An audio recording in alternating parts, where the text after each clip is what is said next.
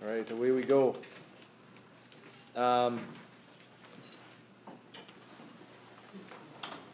This will be interesting. I had actually hoped to cover all of this in one lesson, but it looks like it's probably going to be 3 lessons to look at the fallout of the garden, because the whole point of going back to Genesis in the beginning was to help us understand where we are now. Where do we stand right now? Last week we saw, as God evicted them from the garden, that in a greater sense now they understood good and evil. Did they understand it before? Yes, certainly they did, but now they know it, sadly, experientially. Eve is named, skins are provided. The first death is seen by God's hand in his good provision then for Adam and Eve, and ultimately looking forward to the ultimate provision, the ultimate sacrifice that was going to be made with Christ on the cross. We looked at eviction from the garden actually being a grace of God, in that he is keeping them from eating from the tree of life and being stuck in their sin, living forever in their sin nature with no hope. Last week we started to look at what has been broken, man's relationship with God, understanding that we can only come to God on his terms. It's his world, we're his creatures, and it's really arrogant to think that we can worship God however we want to worship God. It's also arrogant to think that we can know and understand who God is without him telling us who he is. There. We can't make up gods in our own image. And that's what false religion does. And we even see the hint of false religion in Adam and Eve trying to cover themselves with fig leaves. A false religion imagines God on our terms. A false religion approaches God on our terms. We looked at last week the broken relationship that man now has with the world. Everybody understands something is wrong with the world when you hit a pothole, when a tornado rips through a town, when an earthquake levels a city, when a tsunami wipes out a harbor. We know something is wonky with the world. We long for San Diego. We long for 75 degrees and sunny. We long for mountains, nice. We don't want the turmoil. We don't want the problems. We do understand, though, that even though the world is broken now, that man's responsibility, man's dominion command from God has not been rescinded. So that is still in place. The world is our stewardship, and we are to utilize it for good. We looked last week at our broken bodies, that we are all born mortal. We are all born with a death sentence. We're actually conceived with a death sentence. Our bodies fail us. Bodies fail us in utero. Bodies fail us young, when a child is stricken with cancer before he can even write his name. Our bodies fail us in our old age.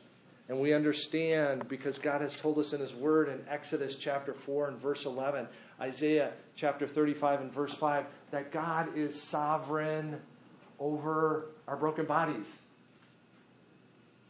If our body is broken, it's not a surprise to the living God. There's startling passages in Scripture, but it is what God has said about himself.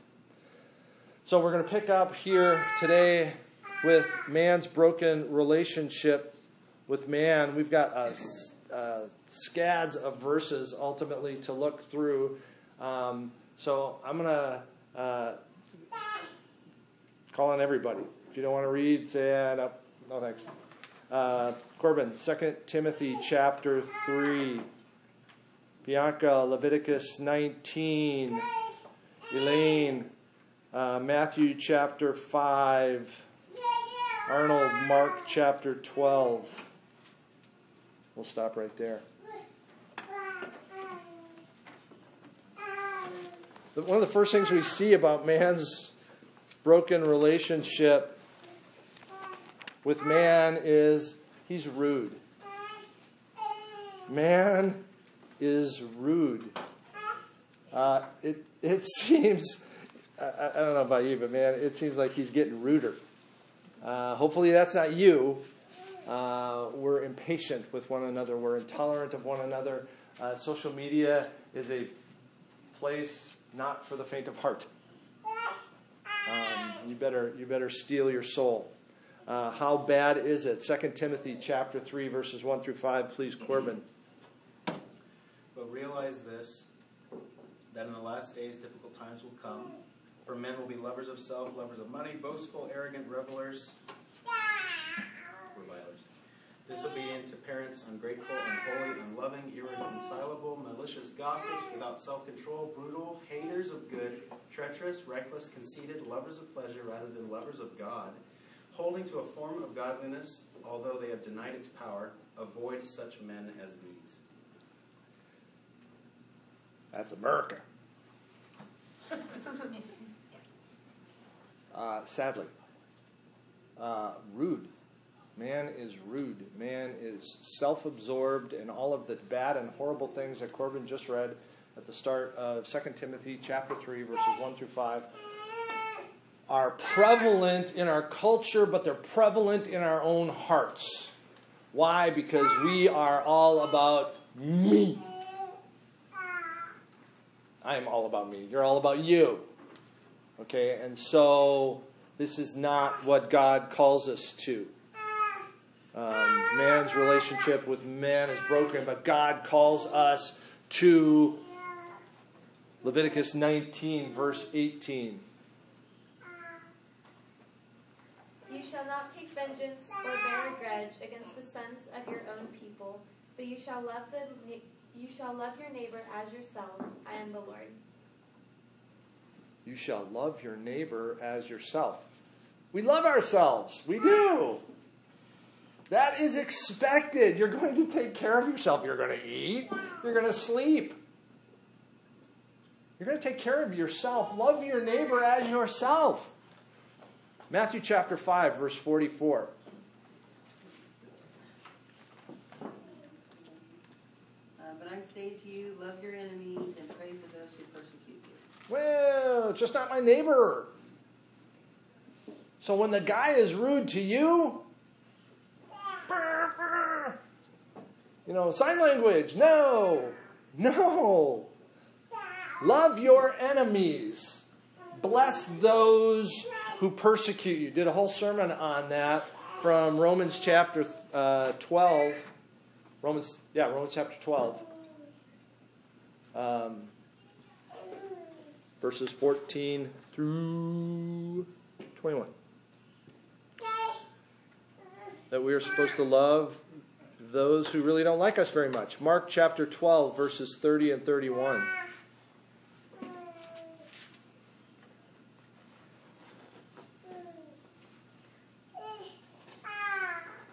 You shall love the Lord your God with all your heart, with all your soul, with all your mind, and with all your strength. The second is this: you shall love your neighbor as yourself. There is no other commandment greater than these. And that's good. Jesus is answering a question. What was the question? Who shall you love? Which commandment? Well, the most important of all. Greatest commandment. What's the greatest commandment? Love the Lord your God. And Jesus went, okay.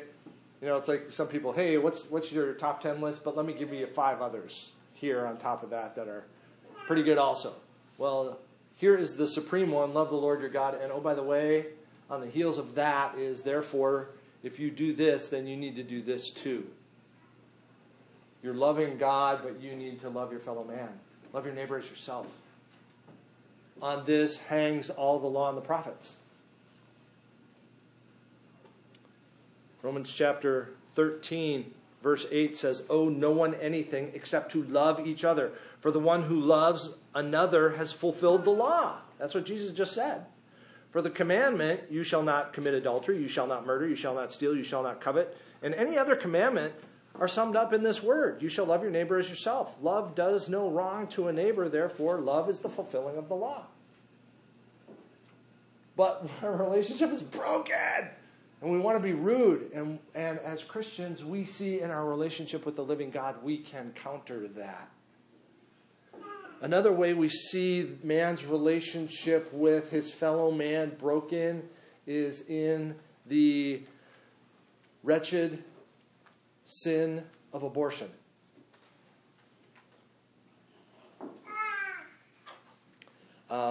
There is perhaps no higher rejection of the image of God in man than abortion. More verses. Olivia, you got a Bible? Mm-hmm. Job 31, please. Katrina, Psalm 10. Beatrice, if you would, Isaiah 43.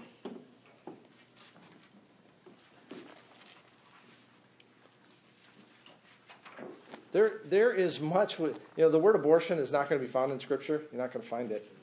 But you will surely find the principles. Olivia, you're in Job 31. And Katrina, you're in Psalm 10, just by a reminder. The principle of the evil and wickedness of abortion is replete throughout Scripture. And here are a number of verses. Bless you. One more. Come on. There we go. Wow, four. Usually it's just 3. All right, Job 31, verses 13 through 15, please. I have rejected the cause of my manservant and my maidservant, and they brought a complaint against me. What then shall I do when God rises up? When he makes inquiry, what shall I answer him? Did not he who made me in the womb make him? And did not one fashion us in the womb? Okay. Job's comparing himself to his care of his servants. Job had servants. And Job recognizes that isn't the one who made me where? Where did he make me? He made me in the womb. Did he not make my servant also in the womb? Are we not equal? Yes. In the womb. This is where God made them. Katrina, Psalm 10, verses 4 and verse 8. Everything between 4 and 8 essentially leads up to 8. It's all kind of the same stuff, but Psalm 10, verses 4 and verse 8. In the pride of his face, the wicked does not seek him. All his thoughts are, there is no God. He sits in ambush in the villages, and in hiding places he murders the innocent. His eyes stealthily watch for the helpless. The wicked does what to the innocent? Murders. The wicked murders the innocent. Who's innocent? If you want to get really stuffy and arrogantly theological, you could say, well, none is innocent. All are conceived in sin. But there is on this plane an innocence. If boom, I was to pull out a gun and blow Corbin away, Corbin has done nothing. Oh yeah, Corbin's a sinner. Yeah, but that's not my purview. We'll get to that in a little bit. So he's innocent in regard to his relationship with me. There is none other more innocent than a baby in the womb.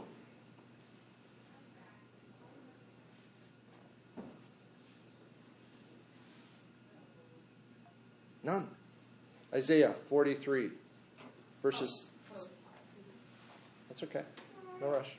Isaiah 43, verses 6 through 7.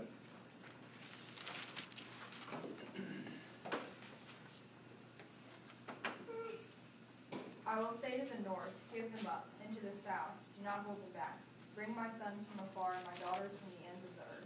Everyone who is called by my name and whom I have created for my glory, whom I have formed, even whom I have made. Okay. Where do people come from?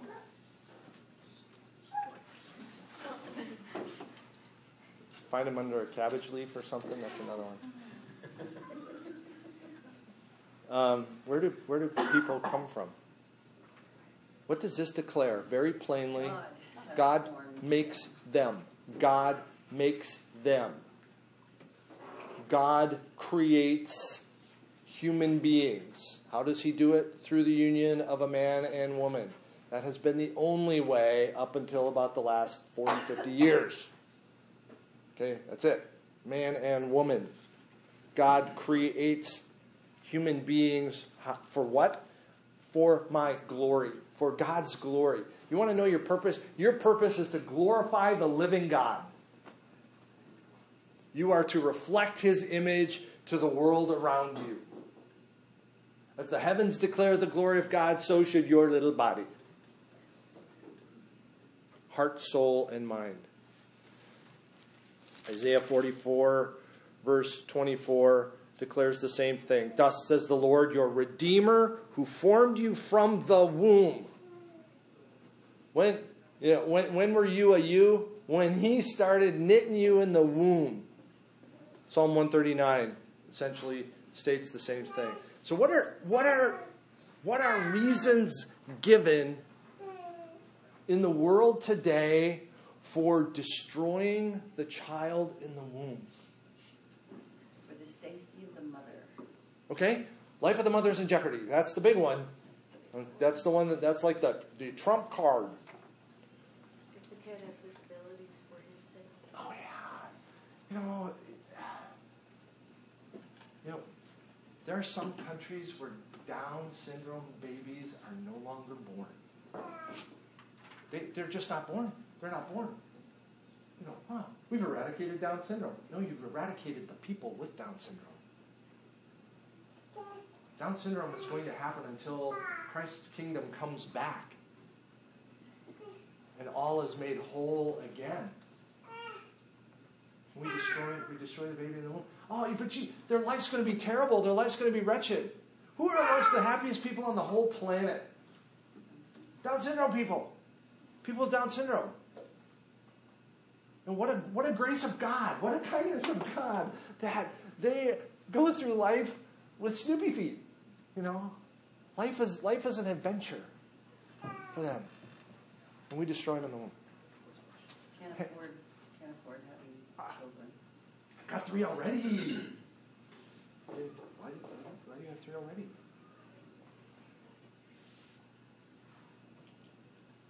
The underlying sin is going to bring children about. It is. And there are consequences to our sin. One of the consequences to our sin is conception. There will be a baby from that. Do I heap sin upon sin by destroying the baby? But I can't afford it. The kid's going to grow up in poverty.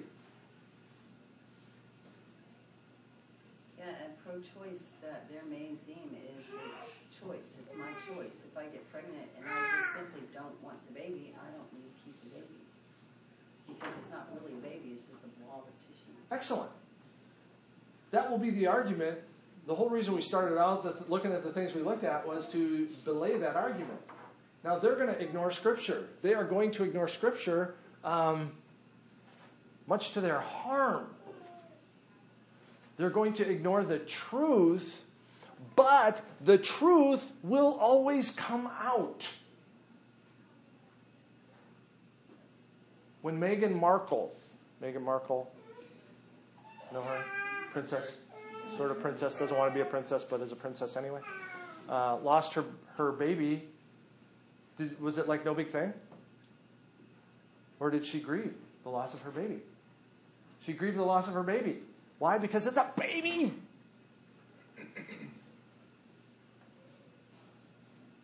Any family that has lost a child in utero feels it. They know it. They grieve it.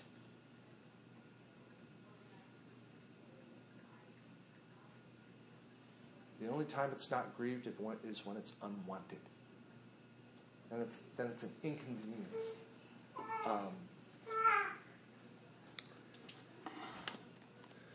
So what's the Christian response with regard to abortion? Don't do it. What else, though? Grace. Grace. Grace. To what, to whom, to where, to when, to why? Yes. I honestly think that would have been my first response before don't do it. Because I think that don't do it doesn't, you can't, Scripture tells us that you can't expect an unbeliever to think or act like an unbeliever. And so when a doctor tells a woman who doesn't want to have a baby that it's not a baby yet and she doesn't have... Satan's whispering. Yes, and she has nothing else to base that off of and no moral convictions that say otherwise and no God to tell her. Now granted. So where's the grace? She does. But So where's the grace? from us to Yes. say, what does...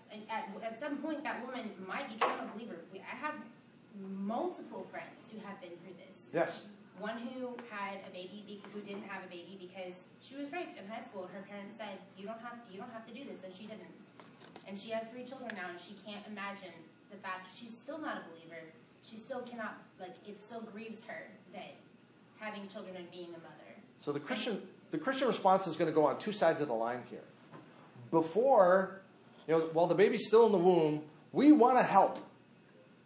We should want to help. If the woman's wanting to go, I need to get rid of this thing, we need to go, no. There's so many things that can be done. We can help you support the child. The church can help you support the child. We can come alongside. I can't raise this child. Then we can provide somebody to adopt the child.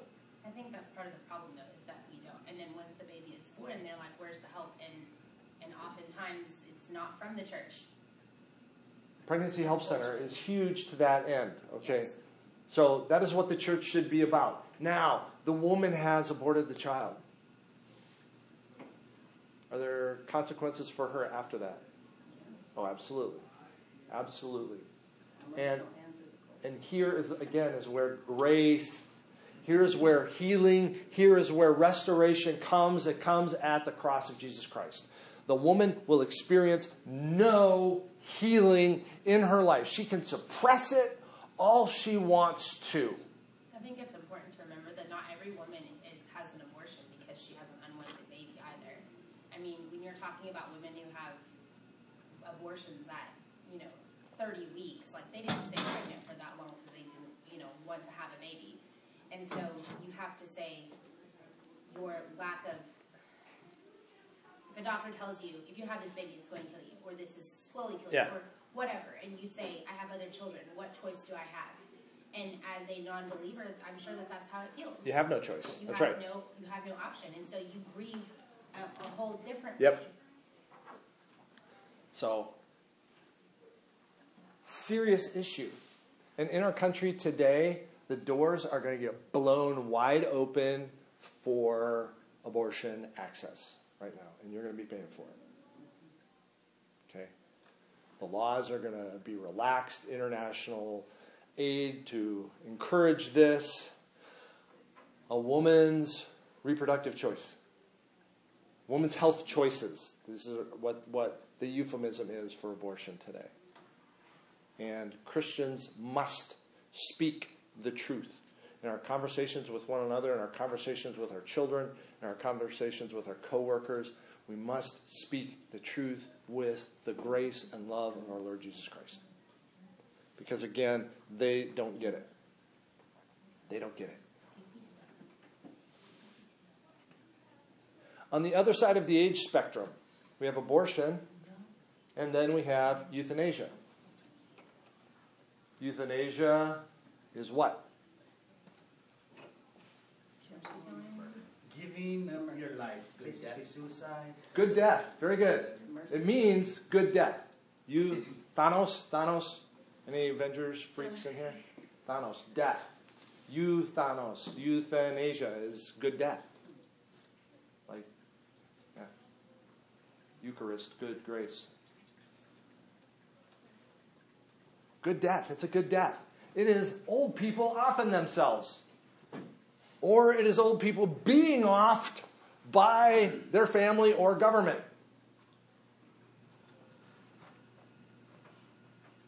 It is to hasten death rather than let the natural process of death take its course. Okay? Now, why would we advocate death, hastening death? Why do people argue for hastening death? Quality of life. Quality of life. I mean, my brother is now paraplegic, almost quadriplegic. He can't hear. He can't express himself to people. His vision is becoming bad. What's that quality of life? He's in a nursing home. Jeff, why don't you just, it's an injection and then, it's all gone. You don't have to worry about it anymore. That's the argument that goes forth. Your quality of life stinks. What are some other arguments for it? It's compassionate. It's compassionate. How so?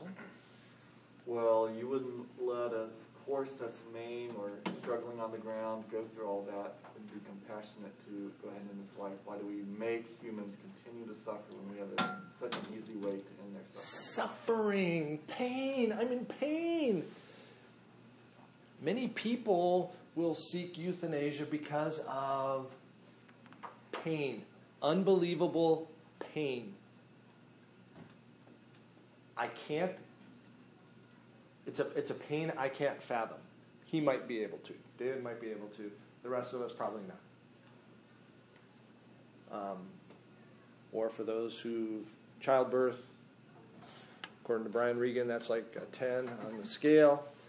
And, so perennial childbirth. You are in that perennial pain. Costs? Healthcare costs. This is really expensive. You could save your family scads of money if you would just... Some argue that it's self-respect to say, let me choose when I'm going to do this. I have a friend who went through this about 2 years ago that one of their grandparents said, this should be my choice. I don't want you to watch me go downhill. She's suffering from dementia. And, her husband was all for it. Let her have the respect to go when she chooses to go. And personal autonomy trumps everything. It's my life. John Bon Jovi. Okay? It's my life. So I should be able to, whenever I want to. It's my life. What's the Christian response? It's not your life.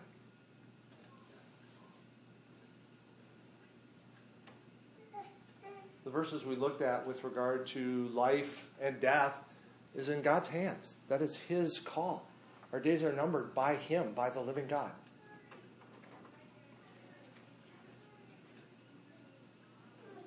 He has appointed each one a time to die. There is a time to be born and a time to die. That is in God's hands. God is sovereign over life. God is sovereign over death.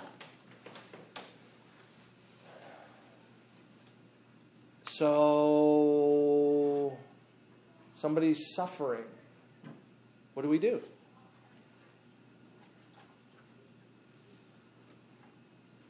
Try to help relieve the suffering if we can. We do. Exactly. Proverbs 31 verse 6. Pastor preached just a few weeks ago on Abishag. What was Abishag's purpose with David? Did you say Proverbs 31? Proverbs 31 verse 6. Proverbs 31 6 says, "Give strong drink to one who is perishing, and wine to those in bitter distress." Give strong drink to those who are perishing. Make them comfortable. Make them comfortable. You don't have to drink the full cup of agony.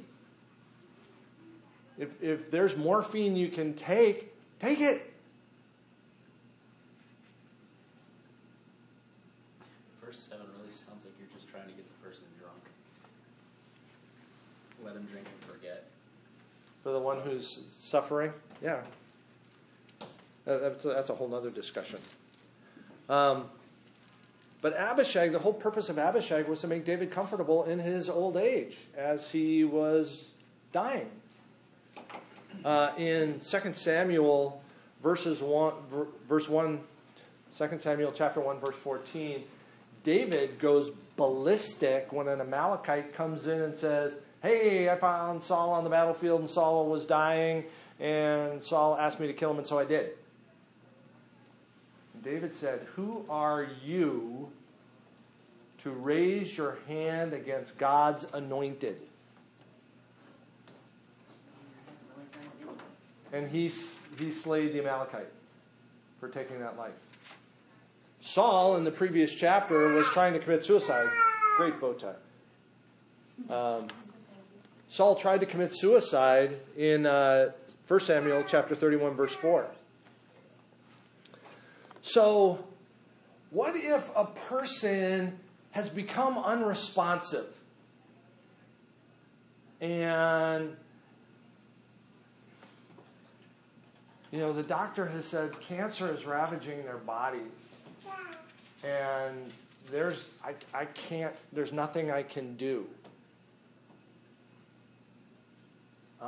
They will die. I mean, we can put a feeding tube in and a respirator. They can't breathe on their own anymore, so we can put a respirator in. But essentially, we're just prolonging life.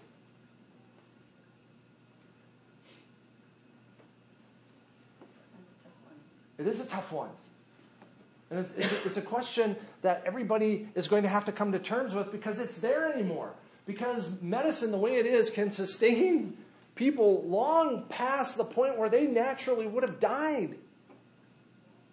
I think those kinds of things have to be determined within the family themselves. Like, they have directives, like, I don't want to be resuscitated or I don't want to be put on those things. Okay, Isn't there a now... difference between prolonging life and preventing death, though? Yes. That argument is almost the same argument, well, it's my body and I can do what I want.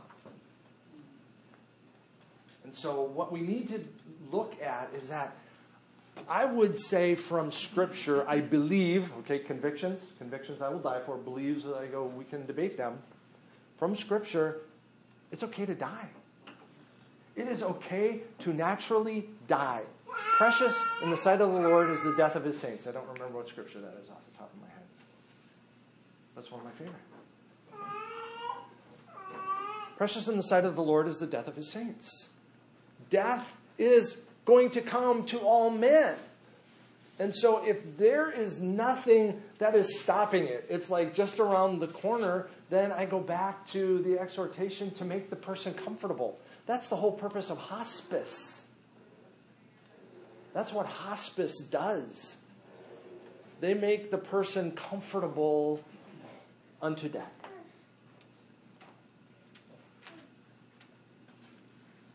How many people would love to go home and die rather than be stuck in a clinical hospital room where nobody can visit them now? Well, in the sense that people have to talk about it, I need to tell, like my father has no resuscitation. He wants to just go when the Lord calls him. So if other people intervene, go against what I have asked for, that's what I'm saying. We have to have that mandated in a document so that people don't supersede my choice. Yeah, like CPR. A no resuscitate order means if a person has a heart attack and lays there, you just go, bummer. Whereas I would go, get on that guy. I don't look at CPR as Herculean, man. If I can get him breathing again, I will. When this ticker finally stops ticking, if this isn't doing any good, then praise God. Praise God. He took him home.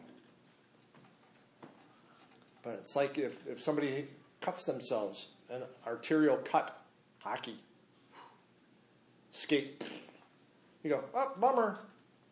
No, you're going to try and stop the bleeding and save the life. Difficult. Euthanasia. But euthanasia, the hastening of death, the taking of drugs to hasten death, is sinful. Is sinful. There's a whole nother discussion of the good of suffering. What good is suffering? Suffering brings much good in Scripture. Sometimes it is for the one suffering. Sometimes it is for those around the one suffering. These are things that we cannot see and comprehend, but God is doing everything in accordance with the counsel of His will and for His purposes. So capital punishment. Let's move on from there. Again, hopefully these things just stir up huge questions for all of you and drive you into God's Word and talking with your kids about them. I would argue that there is a huge, confused inconsistency within liberal America, both politically and religiously. And they would turn around and go, there's a huge inconsistency amongst conservatives, both politically and conservative and religious, with regard to capital punishment. The liberal position thinks what of capital punishment? They don't believe in it. Well, it's a life. Who are we to take that life? Excellent. Barbaric. Okay. But they believe in abortion. Yes. Okay, that's where we go. And they would look at us and go, you're pro-life. How can you be in favor of capital punishment? And so a lot of Christians are going to go, So it's important that we have a solid foothold on this. And it all begins in the beginning, Genesis chapter 9. If this is not the first place you would have gone, this should be the first place you should go. Genesis chapter 9, verses 5 through 6. The scenario here is they are off of the ark. They have come off of the ark. The entirety of humanity, you can throw a blanket over them. They're right there. All of humanity, all of us, everyone in this room, in this town, on this globe, is descended from those folks. Those 8 people who came off the ark. We are all descended from them. To these people, God gave this commission. This is chapter 9. Verse 1 says, God blessed Noah and his sons, gave them the recommand, be fruitful and multiply. Down in verse 5, he says, for your lifeblood, I will require a reckoning. Okay, for your life, essentially. If your blood is poured out, you die. I require a reckoning. From every beast, I will require it. And from man. Animal slays a human being, or if man slays a human being, God requires a reckoning of either of those creatures. He continues, from his fellow man, I will require a reckoning for the life of man. God is delegating judicial responsibility, his sole judicial responsibility to man in the case of murder. I will require a reckoning for the life of man. Verse 6. Whoever sheds the blood of man, by man shall his blood be shed. For God made man in his own image. Why is murder so serious? Because we're made in the image of God.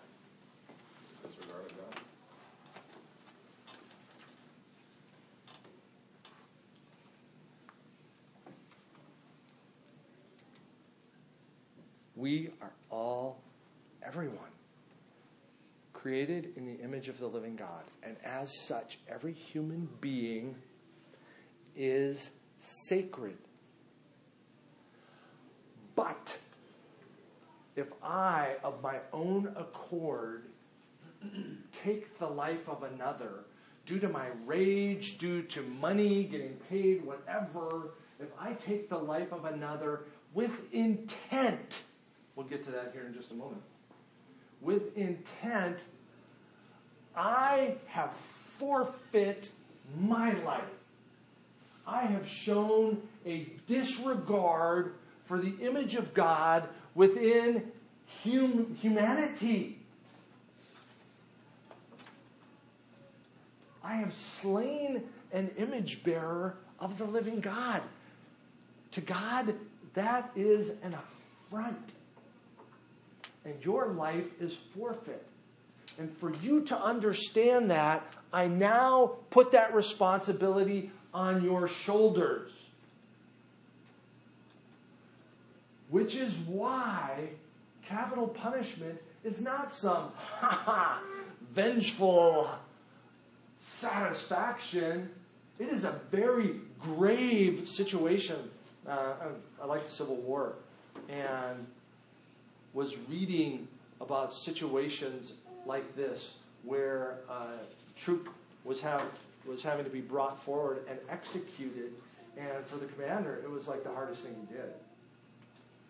I mean, it was, but it had to be done. It had to be done.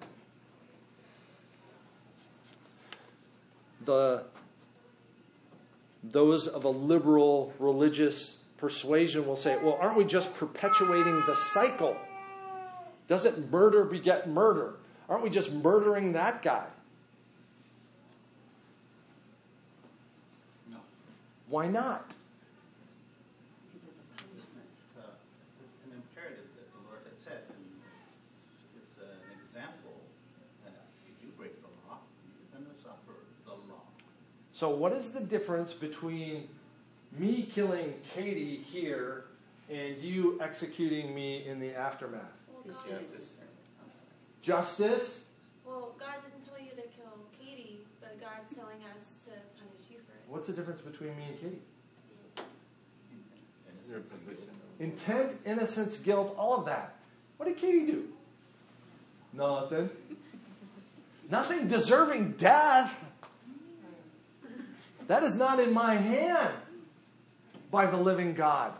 It is in our hand collectively. It is in the government's hand. Romans chapter 13, verse 4. That the sword was given to government to that end. We see that within the law as well. It is an exercise of cosmic justice. There are a number of verses, and I'll just give them to you for the sake of time, that indicates that the land is tainted by death of innocence. Okay? In God's cosmic plan, we go, didn't know that was a thing. It's a thing. Comes right out of the chute in Genesis chapter 4, verse 10. And you see it very plainly in Numbers 35, verses 33 and 34. And Psalm 106, verse 34 through 38. Numbers 35, 33 to 34, and Psalm 106, 34 to 38. So God makes plain in Genesis, he reiterates it. I'm going to flip to Leviticus here quickly. Reiterates it throughout his law. Leviticus 24 and verse 17. Whoever takes a human life shall surely be put to death. Oh. Life for life. What was that one again? Leviticus 24:17. Whoever takes a human life shall surely be put to death.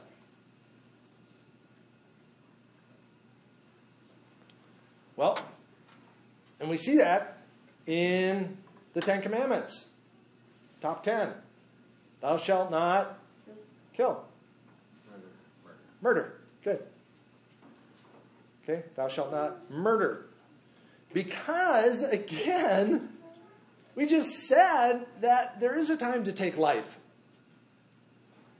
in the dispensation of justice. What about warfare? Yes. Well, the assumption on capital punishment and on warfare from the biblical point of view is that there is a just process being involved. Like, we're not just saying capital punishment. As you pointed out, it's the group, it's the government. It's not me saying, you killed my brother, capital punishment, I'm going to come kill you. Or we want to declare war, Bible's okay. I mean, there has to be just reasons, processes. Thomas Aquinas, a long time ago, developed just war theory based on Scripture. Sun Tzu. But just war theory. When is it acceptable to fight a war, and how do we acceptably fight a war? And that has really permeated American warfare over the years, but it goes back into Scripture. We aren't clear. We can't just go invading Canada. We don't like the Canucks, and so we're going to take the Yukon Territory from Canada. And waylay. We're going to just destroy all the Canadians. Well, that brings up the whole question of the conquest of Canaan. Okay, what about the conquest of Canaan? That was dictated by God. It was dictated by God. I wish Ty was here. That's like Ty's biggest. He's got a boulder in his shoe about the conquest of Canaan. Just stills. Women and children, everybody destroyed. And you go, wow, that's awful harsh. But again, that's God's declaration. God was waiting for the wickedness of the Amorites, the Perizzites, the Hittites, the Hivites, all themites, to be filled. God is doing multiple things. God brought punishment to Egypt through Israel. God brought punishment to the land of Canaan through Israel. Deuteronomy 7:22-24. Warfare. In the New Testament, when Jesus Christ is dealing with the Roman soldiers, does he rebuke them? Is he disgusted by them? Does he turn his back on them? No. No. So he tells Pilate, you would have no authority. Yeah. Blessed be given to you. Yeah, that's the Roman governor. But to all of the centurions who exercised faith, the one at the foot of the cross said, surely this is the Son of God.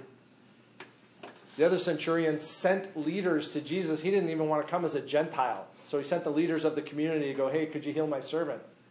And Jesus Christ was like, yeah, I'll come and do that. And the servants were like, no. He is, as a commander, he understands your authority. He tells us to go do things and we do it. He goes, he believes that you can do it right from there. And Jesus Christ is like, I've never seen such faith in Israel. He doesn't go, you're a soldier, stop being a soldier.